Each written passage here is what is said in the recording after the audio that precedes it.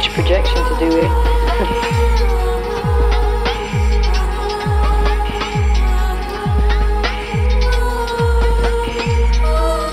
What does literature sound like?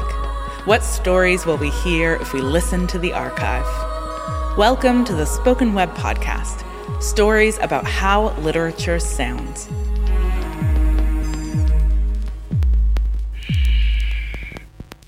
My name is Hannah McGregor, and each month I'll be bringing you different stories of Canadian literary history and our contemporary responses to it, created by scholars, poets, students, and artists from across Canada. What happens when we encounter an archive with limited context for its contents? How do the expectations we carry into the archive with us shape our experiences with it and our research within it? The West Coast Women and Words Society was founded in Vancouver in 1982.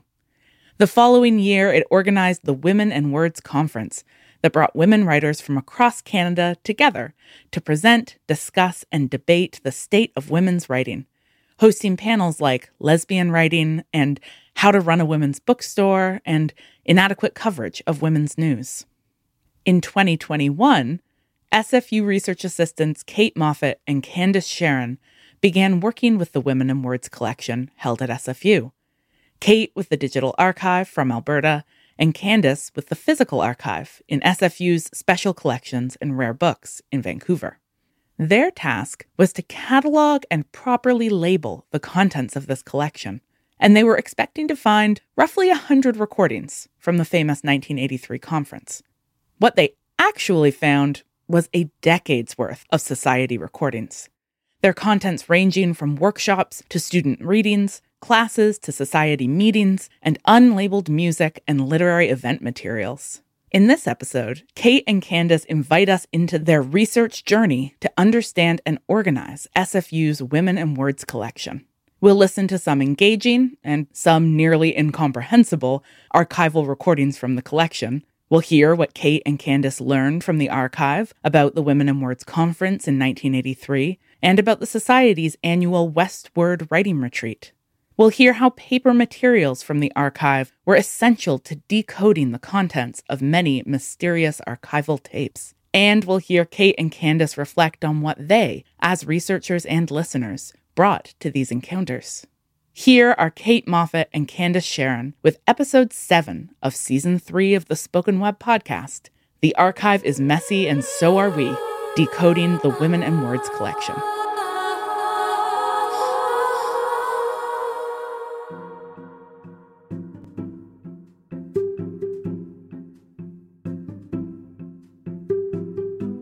Do you want to, are you in the folder? Do you want to just look at I'm some in stuff? The folder. Okay.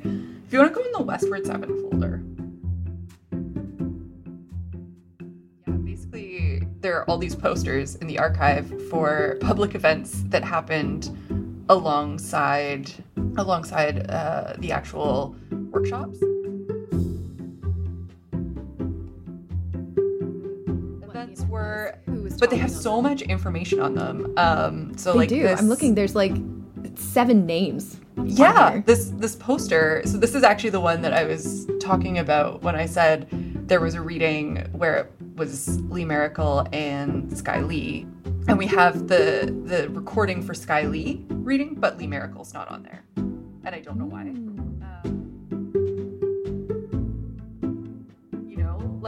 You could do all kinds of really interesting historical research using it.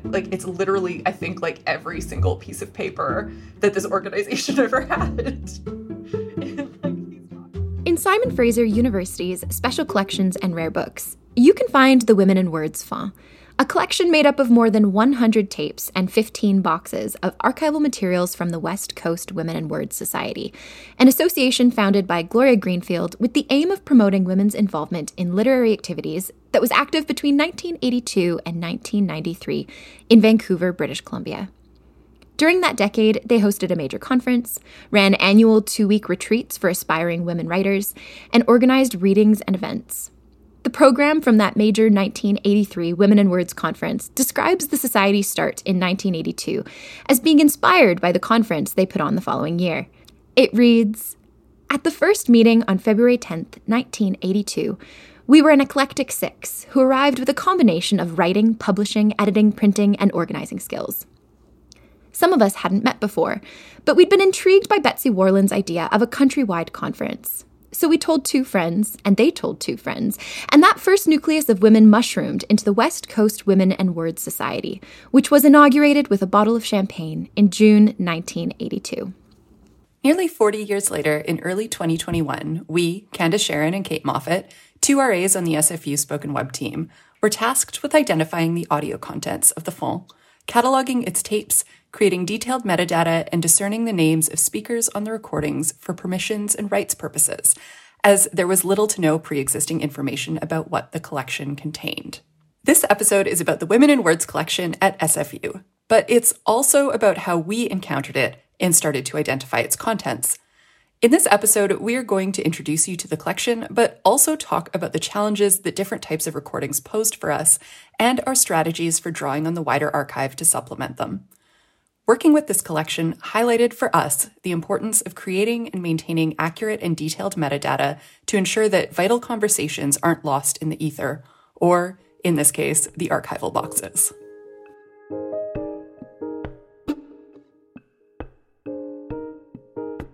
To understand how we initially approached this collection, you probably need to know that Candace and I are not usually scholars of the 20th century. Our research interests lie with women's writing, but typically from about 2 centuries earlier. So when we were asked to work on the Women in Words collection, we very cheerfully agreed, and then promptly had to ask what, exactly, Women in Words was in the first place. We were told that the Women in Words collection at SFU held recordings of a fairly famous conference of the same name that took place in Vancouver in 1983, all of which is true. But as it turned out, only about a third of the 115 tapes in the collection are conference recordings. The other 2/3 of the collection were made up of unknown and unstudied entities, many with missing labels and few ways into understanding their contents when we began our work. And so the conference became our context for approaching the rest of it, not least because it was the only portion that we knew about. The scholarship that exists about this collection is by Andrea Beverly, who also worked with a team of research assistants between 2015 and 2017 to create a partial finding aid. But because of her interest in the conference specifically, only the boxes holding materials related to the conference are highly detailed in the finding aid, making that material much more findable and visible. Our initial conversations with other members of the Spoken Web Network about this collection, including Cole Mash, Mathieu Aubin, and Karis Shearer, understandably replicated this focus. And the program, which Special Collections librarian Tony Power located for us while Special Collections was closed to researchers during COVID-19, provided detailed information about the planning and organizing of the conference, information we would not have for any other events or tapes in the collection until we had well and truly dug into the extensive paper archive months later. And so the conference, it seems, was in some ways established in cultural and archival memory more concretely than the Women and Words Society that organized it. Of course, the conference was kind of a big deal. It focused on the state of and future for women's writing in Canada and brought together nearly 1,000 women writers, editors, publishers, and other literati. As founder Gloria Greenfield's obituary puts it, the famous and the never heard of came together for 4 days of readings, panels, and workshops on women's literary criticism, Indigenous writing, and how to run a feminist bookshop. And the program included familiar names such as Daphne Marlett, Margaret Atwood, Dorothy Livesay, Carol Shields, and Eleanor Wachtel, among others, in attendance. In the program, the organizers themselves share their hopes for the conference. They write that it began as a fairly selfish act for some of us, a conference. We would invite women we'd like to exchange ideas with, talk and argue with. We'd spread the word so that women we didn't know yet would be interested and excited enough to join us. It would be bilingual, non-academic, and accessible. We wanted a cultural exchange as well and contacted as many Native women and women from various ethnic backgrounds as we could. The conference would reflect all levels and specialties relating to the written word, and the call went out to writers, readers, critics, editors, publishers, booksellers, librarians, academics, translators, playwrights, and teachers. While the conference does not make up the entire Women in Words Fond, it did become our way into it, both in terms of the expectations we had when initially approaching the collection, and as a much-needed source of contextual information for delving into the unknown content. We really came to this collection cold. We initially had no photos of the tapes, no scans of the conference program, and 115 audio files that rarely provided us with the metadata information we were looking for, names of speakers, dates and locations of events, and so on. The conference tapes, despite our difficulties with them, too, were grounding and informed much of our learning and reflections about archival organization, the importance of identification, and about the Women in Words Society overall.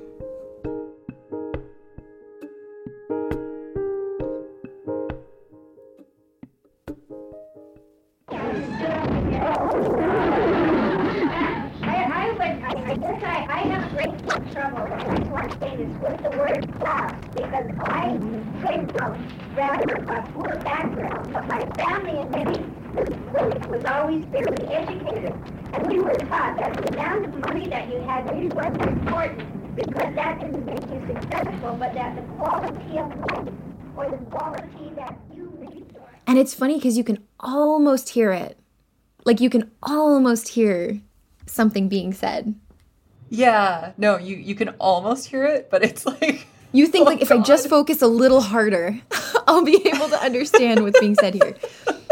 It's almost like, you know what it kind of reminds me of? I don't think you've ever seen Twin Peaks. This is a clip from the first tape in the collection. It was the very first thing I heard when I started working on Women in Words. As Kate notes in our conversation, you can almost hear enough to understand what was being said, but not quite, which is part of the experience of working on audio. You end up feeling like if your headphones were slightly better or you could just focus a little more carefully, you would be able to catch some key identifying information. However, at this stage in our work on Women in Words, my first reaction was to close the tab in the browser and work on some other collections for a while.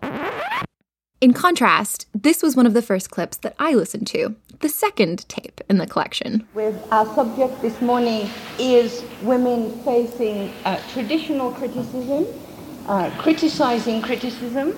We shall begin then with Caroline Flus de l'Université d'Alberta, qui va nous parler brièvement de l'histoire de la critique. She will give us some history of feminist criticism, followed by Luki Bersianic, here on my right. I don't think she needs any introduction at all to the French speakers in the audience, very little, I think, to the English ones, as the author of Lugelion. This one also has some funky audio, but it's easier to hear. Yeah, I think it's just like old audio, a 40-year-old tape. It's not like so weird that you can't understand. So like it's interesting. This is such a thorough introduction, and this is not on all the tapes.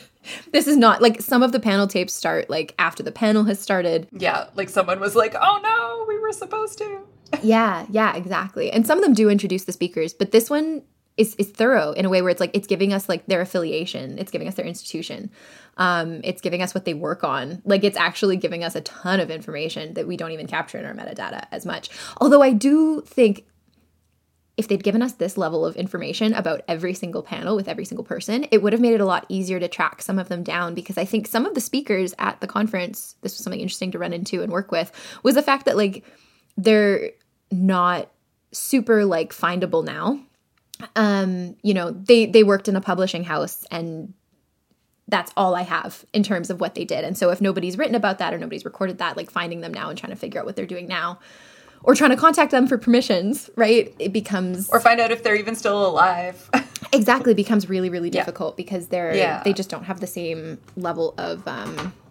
Totally. And, like, one of the other things, too, is... one of the things I was running into before we had the conference program, like, I was able to kind of figure out from some of them, like, you know, who was talking, but I didn't necessarily know how to spell names. So you end up with this really weird, like... Yeah. This is so-and-so, and it's like, is it Carolyn with a C? Is it Carolyn with a K? Is it Carolyn with, like, a Y or an I? You know, like, how do you spell the name? This audio file was from the Women in Words conference, and it gave me exactly what I was looking for. I got names, the date, the location, the very room they were in, and the name of the panel. This really was our best case scenario. But as it turned out, for every one tape that gave us all of the metadata we needed, like this one, no questions asked, were easily 2 or 3 that had questionable audio or contained little to no information about what exactly I was listening to. What we could get from the recordings themselves was wildly inconsistent.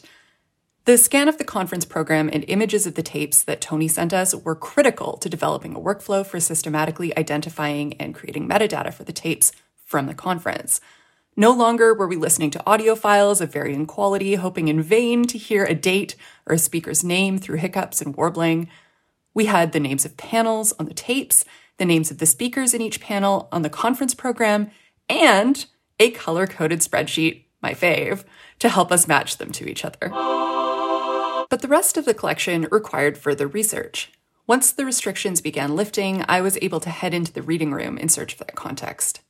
Because Kate was located in Calgary, she couldn't join me, meaning that the boxes of undigitized materials in the archive remained completely unavailable to her, except by way of the pictures I sent her, primarily through WhatsApp messages and emails, often with exclamatory captions about their contents. These conversations made us think about how our different experiences of encounter shaped our respective understanding of both the paper archive and the dozens of hours of audio in the collection. We realized, for example, that working with the conference first helped us begin to understand the kinds of archival material we were going to need to understand and tackle the collection as a whole. It familiarized us, or perhaps a better word is it prepared us for, how much information we could likely expect to find in the audio recordings themselves, often very little, with what information we could expect to find on original tape labels, and with the role that the other Women in Words archival materials were going to play in our overall ability to decode the audio archive. And, really, the history of the Women in Words Society, too. Yeah, it makes it hard to, ground yourself in something, you know what I mean? And I think the collection... I think the conference tapes actually helped do that for us a little bit with the collection more broadly. It gave us a leg to stand on a little bit. Well, it kind of in terms of well, these things are obviously from the conference. So what are all these other things? What are we going to do with them? How do we identify them? Exactly. Okay, and even names. I feel like working with the conference introduced us to hundreds of names that show up in other recordings and papers. And so as somebody who doesn't study Canadian writing and doesn't study poetry, that was so interesting. I felt like I was being introduced to these people and getting to when I started I've started recognizing names now. So I'll be listening to something and they'll be oh, Luki Bersianic, and I'm like, I recognize that name from listening to the conference tapes. And that's cool because I wouldn't have recognized it otherwise. That made a difference in how I was able to understand the other tapes. And I think as someone who I definitely don't study 20th century Canadian writing at all, but as someone who did a PhD at SFU and spent a lot of time around people who did work on 20th century poetry, there's names in this collection that I kind of recognize or that have a kind of name recognition value, but I haven't really engaged with their work. So it's really interesting, I think, coming to them by way of these conference tapes. While the conference program helped us sort out what was going on with the tapes from the conference, it didn't solve the problem of what to do with the tapes from the other events, many of which had even less descriptive labels. Again, we found that further archival materials were needed to understand what we were listening to, but unlike with the conference, it wasn't clear what kinds of documents might help us. Fortunately, by the time we'd finished working through the conference recordings, Special Collections was open again to researchers, albeit in a limited capacity, so I could go in myself and try to find documents that might be helpful. However, deciding where to start wasn't as easy as it sounded. The partial finding aid had a very detailed inventory of the contents of Box 1, with brief and patchy notes about the contents of the remaining boxes. Since the labels on most of the remaining tapes were from a series of annual events called Westward and included the years following the 1983 Women in Words Conference, I determined that boxes 6 through 9 would probably be the best place to start. But I still didn't really know what Westward was, how the Women in Words collection was organized, or what kinds of documents I was looking for. Cue a few Special Collections visits spent aimlessly skimming tax records and reading submissions of dozens of poems and essays for a 1985 campaign called Peace Right, in which writers sent short fiction, poetry, and prose nonfiction about nuclear war to the Women in Words Society, and successful submissions were forwarded to MPs as an act of protest. While I didn't initially find much that would help us create metadata for the unidentified tapes, working through the boxes did allow me to start to understand what exactly the organization was, and how events and initiatives like Westward and Peace Right fit into the larger structure. In particular, I learned that Westward was an annual 2-week writing retreat and workshop organized by the Women in Words Society that divided participants up into genre-specific workshops, usually poetry, fiction, and creative documentary, although one year branched out to include a speculative fiction group. Each group had an instructor, usually someone fairly high profile like Dion Brand or Liam Maracle. The workshops culminated in student readings, which make up a number of the tapes from the Westward events, and which I couldn't really find any programs for. These presented their own set of problems. I also found a submission to Peace Right from a Canadian children's writer that my friends and I read obsessively during the 90s, so that was pretty cool. But like one of the sort of subcategories of tapes that we have that are like probably the hardest ones to identify, other than the ones that were just like mystery event 1982, here's a woman's name. Or like those ones are okay, but like they don't have quite, like we don't have posters for them that I've been able to find that were in the boxes I was looking at. But there are a bunch of recordings of students from Westward, so people who participated in these workshops. And they are like some of the weirdest ones to try and work with, because you kind of know like roughly the date. You know that it's like the fiction workshop from Westward that year. But because they're literally recordings of people who have been hanging out with each other for 2 weeks, there's not really any like introduction. Right, there's a level of familiarity already in there. It's already established. Yeah, and they're just, it's like an in-group reading to each other. So you don't need to be like, this is so-and-so, and this is, you know, like everyone already knows. Except for us, we don't know. What we do have in the archive are student lists. So there's like a list of which students participated, or, well, it's interesting. There's actually a lot of probably quite sensitive information in these of like, it's like student contact forms where it's like, this is the person's name, this is the genre workshop that they want to be in. So do they want to be in the fiction workshop? Do they want to be in the poetry workshop? Are they in the creative documentary workshop? This is their mailing address. This is their emergency contact. This is their phone number. Wow. This is... so it's like, it's their files. Yeah, for it's Westward. like, this is the room that they stayed in. So there's things like that in here, which I think could potentially, like if someone really wanted to go down that rabbit hole, you could really figure out like which students are on which recordings. And it's actually like, there's so much in there. So much. That tells us so much about like women's writing in the 80s. Like, honestly, and like, even the like tax records are like a treasure trove of information that could tell you a lot about like how charitable organizations survived in the 80s or in the early 90s.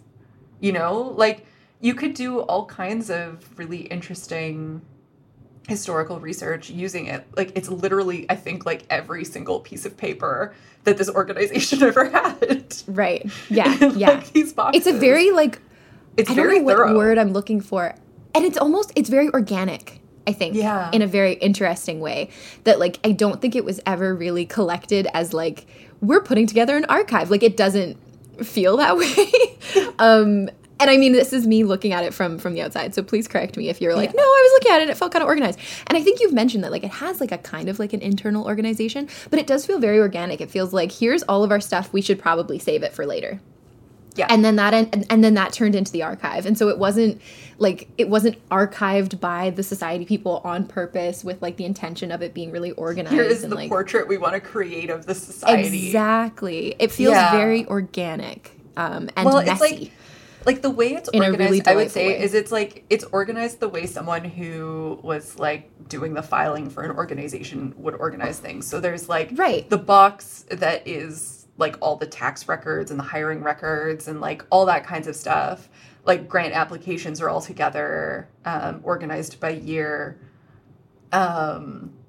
The Westward stuff is kind of all together. So you've got like Westward 5 and it's got like all the applications and then like all the letters that they sent to students about their applications and whether they were accepted or not, and like letters to all the students about their grants. So there is like an internal organization. But there's just so much of it that like if you're coming, it's not like this is the box from 1988. there's like 1988 Westward, 1988 tax records, 1988 like other readings. So it's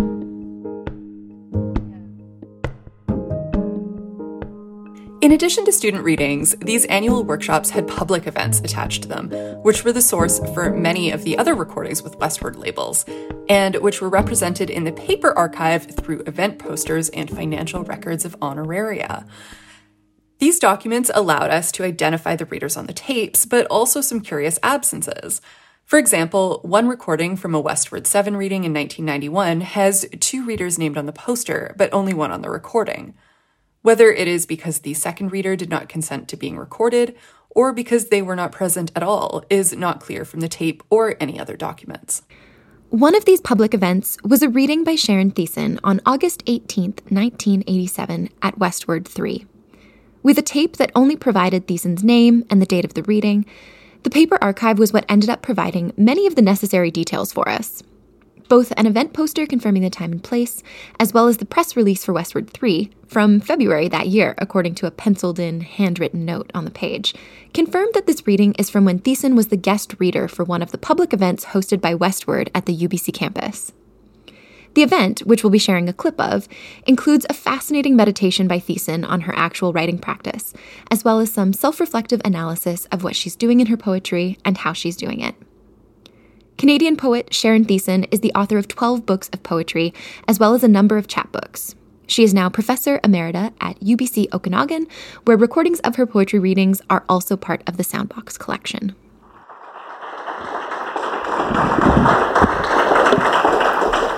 I have a little speech. Do you want to do it now or would you like to have a break? I'll do it now. Okay. Now, I shouldn't say, I mean speech. I was rather intimidated by the prospect of speaking about my experience as a woman poet, and couldn't do it, and I thought, well, I can't just do that off the cuff, and so I'll have to write a paper, and then it got later and later, and so I wrote a few notes, and I'd like to just throw these out and see if you can pick anything up that's of use. I'm certainly talking about myself and hope to maybe raise some questions that may be of interest to you. Thinking of my experience as a woman writer, I'm sort of torn between two extremes. One, simply the anecdotal, what has happened to me as a woman writer, and we all have our horror stories. Then there's the condition of woman writer that we all know about and all share, and the levels and layers of silence and oppression and so on. And then there's what I would call the propositional, which is to try to describe sort of feminine poetics that I feel is operating in my work. But most of the time I feel that sort of thing is often better discerned by others. Because I don't feel that I have a particular project as far as poetics goes. I know only that I want to feel like writing a certain kind of poem, like the love poems to the mothers-in-law are coming up now, or the husbands and so on. I mean, those are the subjects that are appearing to me. And so I thought, well, I'll just mention a few things.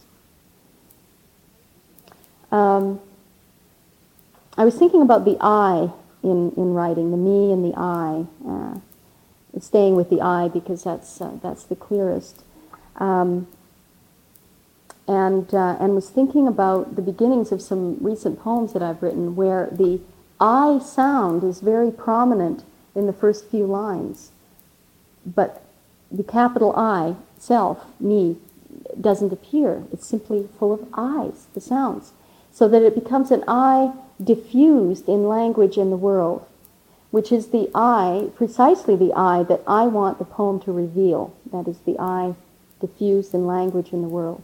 I want that poem to reveal that I to myself as much as to the reader. An I that points to and is suffused with existence. And I'll just read you some of these opening lines and listen to the I's.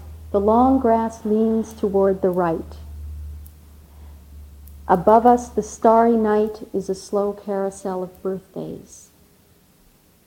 How many will mention the full moon tonight? Being poets we might be tempted. One-eyed, one-tongued night, yield me a trace of myself. 8:45, night has arrived. Well, night. Now, it so happens that one of the conditions of being a woman writer is you can only write at night. So, there's one. After everything else is done. I still haven't been able to get around that. So, in the beginnings of these poems, the I sound, as well as the I of the poem, is an occasion of night, indicating not only the domestic circumstance and literally the physical ambience at the time of writing. I always, in my writing, go into the world first. That was poet Sharon Thiessen, invited guest reader at one of the public reading events for Westward 3 in August 1987 at the Vancouver School of Theology on the UBC campus in Vancouver, British Columbia. Alongside our listening for data, primarily for dates, names, and locations, we were lucky enough to often get distracted by listening to wonderful audio recordings like this one, which are opportunities to feel, 30-some-odd years later, like we are also able to attend these incredible events, where poets like Thiessen read poetry and even discuss their own practices. I think, there's a kind of interesting, thing happening in the reading where, on the one hand, it's the way she's talking is quite intimate, and she's clearly thinking about, her own, what she can take from her own practice to, give to other people who are working on their writing. But also, I find just the way she's talking about how she's, nervous, so she, scripted herself. Yeah. So it, there's a kind of, both informal and formal. I also think it's really interesting how she kind of starts it by saying, I don't really want to analyze my own writing. That's something that someone else would do better than me. And then she goes on to actually offer, this really cool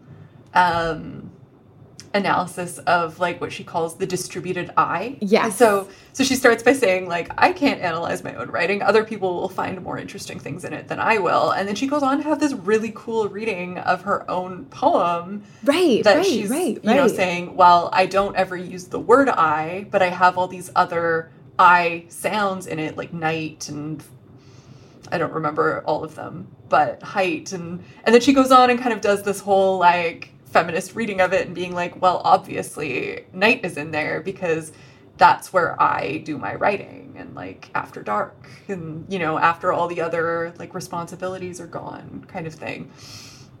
So yeah, I don't know. I think there's a really, really interesting kind of tension playing out on different levels in this recording. With this reading, if you look at the tape label has a date.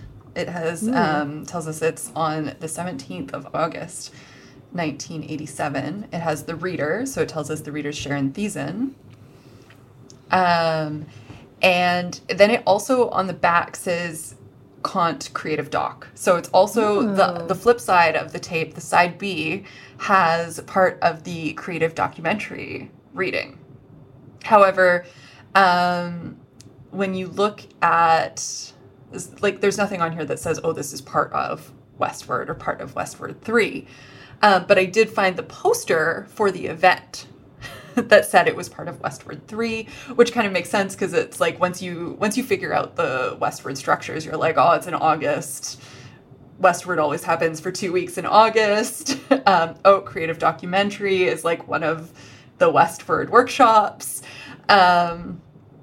But it also, so one of the things that I think was interesting about this one is that on the poster, the poster says actually the date is Tuesday, August 18th. So I haven't actually looked at a calendar from 1987 to be was Tuesday the 18th or the 17th? Which one's the correct one? Does it really matter? Probably not, but I'm curious. So yeah, it's not just that this is, I think, maybe another way that, you have to look at the materials together to kind of suss out what's actually. Yeah, I like that. I feel like this tape is such a cool example of that tension I was talking about where it's it's so interesting to be listening and looking at these tapes with this like, okay, I need to find metadata brain happening. But then listening to the tapes and getting distracted by the contents because they're so good. And I think that kind of listening is still so important. It's not necessarily like a distractedness so much as it's like a listening, right? And listening, I think, is always useful. But it is very... It's hard to justify like sitting down and listening to like 90 minutes of recorded material that you know isn't really going to give you the thing you're looking for when you've got this like massive collection of like things you need to identify. And this makes me think of something that I actually had a conversation with a group of people at a recent listening party for the Spoken Web podcast, which is invisible listening and the amount of invisible labor that goes into working with a big collection and you know, to do many things, but to do something like put together a podcast episode that's going to have select pieces or clips, and the amount of listening that goes into that doesn't actually create visible labor afterwards. While the question of whether the reading was on August 17th or August 18th, 1987 is small in the grand scheme of the Spoken Web project, or even just the Women in Words collection, the interplay of the tape label, the poster, and the audio file speaks to the complexity of identifying and creating metadata for these recordings. Many of the tapes in this collection don't stand alone, but exist in a complex ecosystem of different types of documents and documentation. When different materials contradict each other, it forces us to ask ourselves how we assign authority to these materials. Do we trust the speaker, the person who made the event poster, or the person who wrote the date and the name of the speaker on the tape? Actually, and it's interesting, I feel like a couple of the tapes even kind of start to speak to like their level of not renowned. That sounds really weird. But like, I think it's one of the tapes where they're just so clear with their introductions and they're like, I think it's the Luki Bersianic panel that she's on. But they're like, this is Luki Bersianic. I don't think she needs any introduction for our French audiences and probably not very much for our English ones either. And then just kind of like moves on. She like mentions like, oh yeah, she's the author of this important work that I don't think I was familiar with. But then she moves on to introducing the rest of the people on the panel. I know, me neither. I was like, oh, okay, this person's important. Or was really important at the time. And I think she is still important now. Like, I think I've seen her name now quite a few times throughout. But it was an interesting way to be introduced to these people, especially if it's like she had that level of familiarity, or people had that level of familiarity with her back in the 80s. Yeah. But now we don't. I mean, as people who don't study it, that kind of makes sense. But at the same time, I think that's interesting too, that it's just something we're not super familiar with. But we're also like people who don't necessarily study it, but we're not like totally uninformed people. We're not people who are like totally outside of this world. So there's like I recognized Phyllis Webb because I took a poetry class during undergrad, and you know, Steve Collis taught Phyllis Webb. So like I recognized her name in the collection. Yeah, it was actually funny. I was, because I moved recently, I was going through all my books and like packing up books, and there was this book of poetry that I think I had picked up at some like, I don't know, it was like some book sale that was on that a friend dragged me to, that was just like secondhand books just on tables everywhere for like very little money. I love those so much. And we just spent ages going through them, and I picked up this book because I think I thought the like the cover was interesting, and I was like, it's 50 cents, whatever. And it was a book by someone who is in the Women in Words collection. And I was that's cool, pruning through my books, trying to like figure out what to keep and what to get rid of.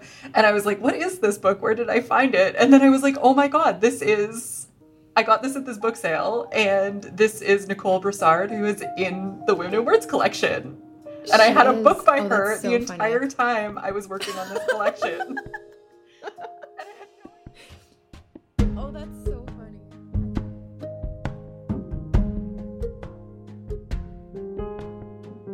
My unexpected encounter with one of the writers included in the Women in Words collection on my own bookshelves highlights the importance of naming individual speakers on the tapes. The more you see a name pop up in one context, the more likely you are to recognize or remember that name when it pops up in another. Although the conference recordings were created with wider distribution in mind, most of the other tapes in this collection were created to act as private or semi-private records of events, whether they were public readings, instructor orientations for workshops, or radio programs. Unlike a tape produced for commercial distribution with its detailed production information and liner notes, these amateur tape recordings, most of which have handwritten labels, don't readily identify themselves.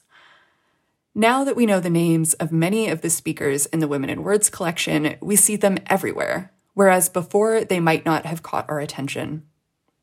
In this case, creating metadata for the Women in Words collection allowed us to organize and identify the people and books that were already all around us. But simply identifying events and speakers is only the first step, and one that we hope will draw attention to elements of the collection that deserve more attention than what we could give in this single podcast episode. For example, our engagement with both the recordings and the paper archive made it clear to us that from the Society's inception, there were tensions between Society members of different races, classes, and sexualities, that our position as newcomers to the collection and interlopers in the field meant we were not well positioned to grapple with. However, the descriptive metadata that we created for many of the tapes might very well help a future researcher to locate and analyze these recordings.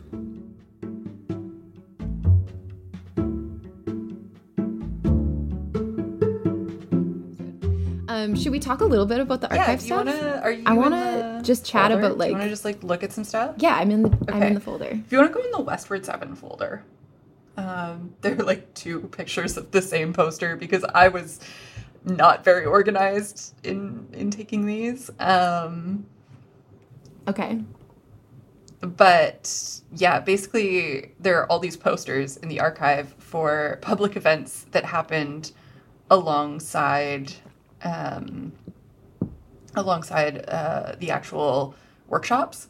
And this is basically one of the only ways to figure out, like, what is happening with these tapes, like where the events were. But they have so much information who was talking on them. So, like, this...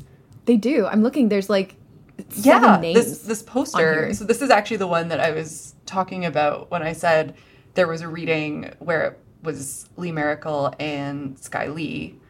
And we have the recording for Sky Lee reading, but Lee Miracle's not on there. And I don't know why. So it's interesting because it's like the paper archive tells us one thing, but if you actually go and listen to the tape, it's something else going on. Like, it's just part of it. Yeah. Which is actually so interesting because we were very like, the tapes aren't telling us everything. We need the paper archive. But now we're looking at the paper archive, and it's also like, that also doesn't tell us everything. We also need the audio. Like, it's a very, like, what's it called? Like a symbiotic relationship? Is that what it is?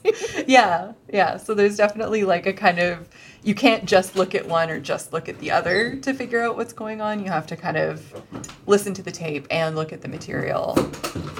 But also, like, they just have so much information on them. Like, they tell you the date and the time. Sometimes it's even, like, room information. This one, there's, like, an additional reading by Maria Campbell that was held at a different venue. So the Westward was, like, hosted at the Canadian International College in North Vancouver, whereas the Maria Campbell reading... That's so much information. ...is the Native Education Center on East 5th Avenue, which is, like, a place that I've been to. Like, a lot of these... It's so... That's cool. Honestly, I didn't really expect... That's cool. When I started working on this collection, how, like, into... being like, oh, I've been to that place, or like, oh, I know where that used to be, or like things like that. But it's a really interesting... Yeah. That actually, it reminds me of what you were saying, like, as people who have, you know, been in the SFU English department, which has like a very active kind of like poetry faculty, right? That we have been exposed to kind of like some of these names and some of these ideas and some of these like waves of poetry and people. But then also that coming at it from like a different side, we also are like, you know, we've lived in Vancouver, we've been to some of these places, and that's where this took place. So like we kind of have this, it's interesting because we're like, oh, we came to this collection so cold, but it's like, maybe we didn't really. The grad conference in the English department has been held at the Native Education Center multiple times, and I've like chaired panels there. Like, it's interesting to think that like so we have cool. more context for this, I think, than we realized maybe. That there is actually some information that we brought to it. I know. We're not actually going in quite as blind. Exactly.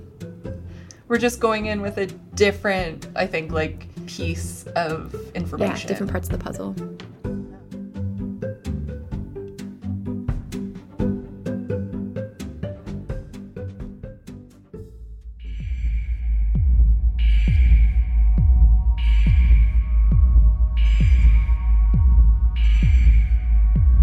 Spoken Web is a monthly podcast produced by the Spoken Web team as part of distributing the audio collected from and created using Canadian literary archival recordings found at universities across Canada. Our producers this month are Kate Moffat and Candace Sharon. Our podcast project manager and supervising producer is Judith Burr. Our episodes are transcribed by Kelly Cubbin.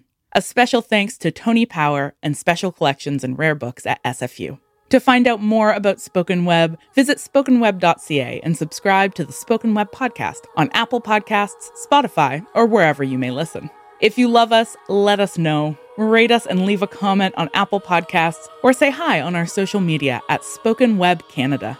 Stay tuned to your podcast feed later this month for Shortcuts with Catherine McLeod. Mini stories about how literature sounds.